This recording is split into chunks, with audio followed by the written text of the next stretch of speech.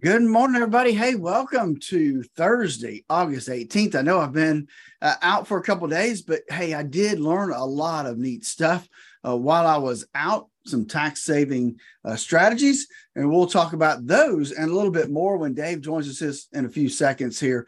But before we do that, let's remember that when it comes to the world we live in, there's a lot of things out there that you and I cannot control. But when it comes to your retirement and your portfolio, there are some things you can control. You can control how much risk you have in your portfolio. However, you have to know what that looks like. You have to know how much risk you have in your portfolio. If you don't know, you can't fix it. Give us a call at 863-382-0037, and let's discover how much risk you have in your current portfolio. With that, we've got Dave coming up next. 5.7 Light FM, and that is Poison there. It's 8:40 now, 20 before 9. Time to check in on your money and see what Wall Street's doing to your retirement today. And sometimes it is a matter of two. Guess who's back? Phillip Statler from Statler Financial Services to fill in the detailed knowledge, and he's here on the phone. Phillip, good morning. Welcome back. Glad you're here. Good morning, Dave. Yes, it was travel day yesterday, and man, both flights had a little bit of maintenance issues. But I got home on time, and so a little bit late, but still a good deal. Learned a lot of stuff. Some tax reduction strategies out there, 5 key ones that we can use for our clients, and looking excited to put some of those things to work for folks. It helps to remind people that continuing education, no matter how good you are, it's important because the world is always changing, especially in the worlds of finance and investment. Well, that's right. And taxes, I mean, we know that, in 2026, taxes are going up. So folks need to get on track and try to do what they can to help put themselves in a better position for when that happens. You think it's going to be not until 2026 before taxes go up, huh? Well, it's going to go up then no matter what, right? No matter what, it's going to go up then. So, yeah. Okay. I was going to say, I'm not optimistic about 2023 for that matter. Far as what's going on in the marketplace, we had an off day yesterday. Dow went down by 172, S&P by 31. NASDAQ was down a full 1.25%, down 164 points. And that's the biggest single-day loss on NASDAQ we've had since this little recovery began back a couple of months ago. I was telling you on the phone that I was having fun yesterday morning because one of the big names, the Oppenheimer people, yesterday morning before we had an off day, they actually went out on a limb and said their investors were moving back into equity, and they didn't actually say they were calling the bottom, but they were saying that we were getting back into a rising tide and it was time to get back into stocks. And all of a sudden this morning, now my tip sheets are saying, everybody's saying we're going to test the lows one more time. Boy, do things change in one day, don't they? Yeah, they really do. It's it's all in the Fed, right? The Fed minutes come out, and I think there was some optimism out there that because of some of the numbers we had seen and a little bit of easing in inflation, that maybe the Fed would come out and say, "Hey, look, we're going to see some more rate hikes, but they're not going to be as substantial as we originally thought because things are working the way we want them to work." But that's not what the Fed said yesterday, Dave. They came out and said that we will continue the track we are on until we see a substantial easing in inflation, and they want that number to get back down to 2.5%. So I think we'll continue to see these higher numbers, and when that happened, I think that's when we saw the indexes start to decline. It was kind of interesting yesterday at 2 p.m. when the minutes originally came out. We had a skyrocket up on all three of the major indexes, and then after everybody read more than three paragraphs into the Fed minutes, they went right back down where they were and started declining again. Put in corporate memo language, the beatings will continue until morale improves, I gather. Well, it's definitely looking that way, and I'm not sure if morale is going to improve this morning or not. It doesn't look like it so far, but it doesn't look like a big sell-off so far yet today either. At the very least, we're holding closer to the zero mark. Stuff coming out this morning, our usual Thursday data dump, and actually we come up with some relatively good news today. And my fear is that good news equals bad news sometimes, especially when we're watching the Federal Reserve. First-time unemployment claims actually declined by a bit. They were expecting 265,000 first-time claims out. We got 250,000 first-time unemployment claims. And again, reinforcing the fact that the employment market is still relatively healthy, even in the case of a total 1.5% plus increase on the reference interest rate. That may very well give the Federal Reserve reason to look at September and saying, yeah, they can bear a little bit more, wouldn't you think? I think so. I mean, I'm thinking that's probably definitely the route that the Fed is speaking themselves right now. And as much as we wish that wasn't the case, I think that they will continue the path that they're on until they get what they want. Now, the issue you and I talk about all the time is that, they don't always realize when it's time to make an adjustment and they go too far. And my hope is that that's not what happens in this case, that they take the time and look backwards and forwards and realize when they need to start to take some action to help level things off. And that's the rap that world central banks have given to the Federal Reserve for eons. We just keep either pouring on the pedal or putting on the brakes past the point where we should be putting the brakes on. Last month's inflation number, okay, the administration kind of went overboard and said we have zero inflation last month, but the bottom line is for 1 month net, prices didn't increase overall. Okay, they were brought down by a decrease in gas prices. The consumer consumables actually still did go up, but there's no doubt that things slowed down a little bit last month. Well, 1 more month to bake this thing in, and, do we still want to be putting the brakes on really hard? Let's see whether or not these cookies bake well in the oven before we keep on burning them.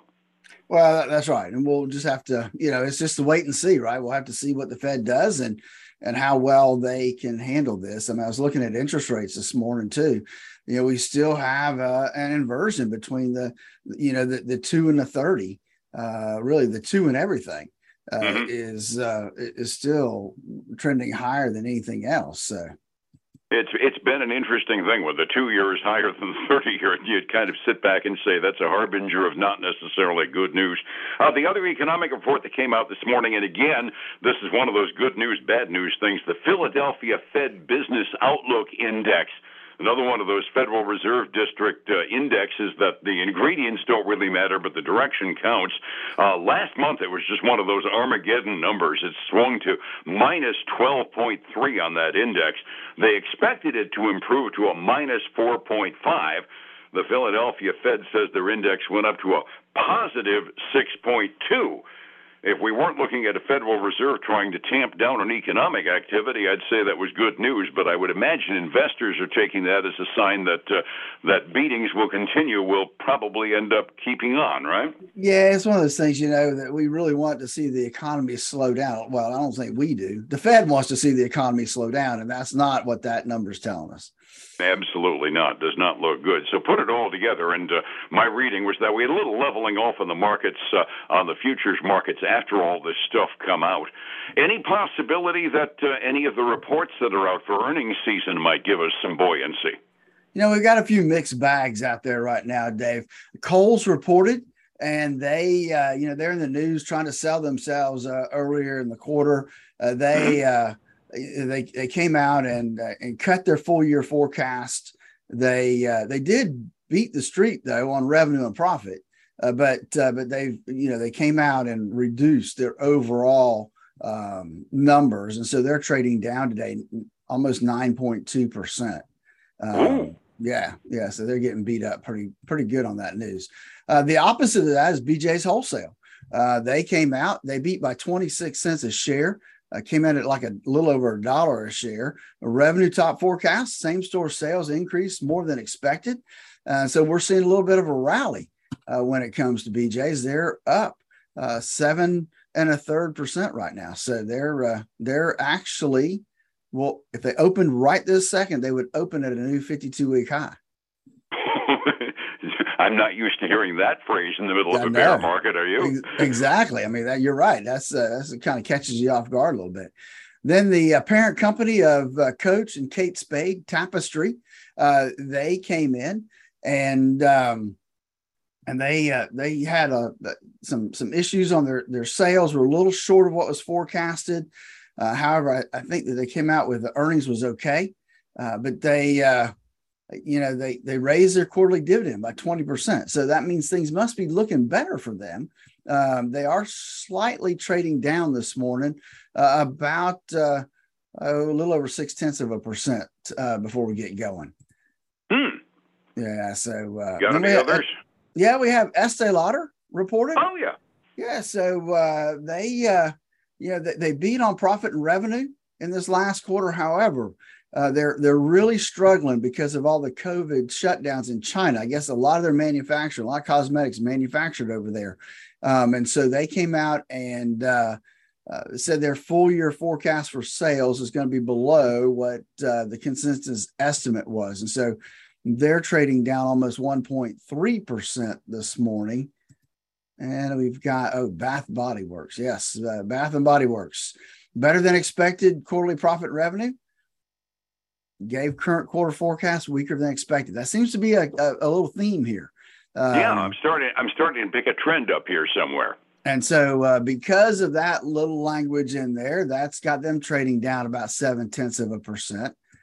We got a couple computer companies. Cisco Systems reported after the market closed yesterday, and they beat on top and bottom lines for this last quarter.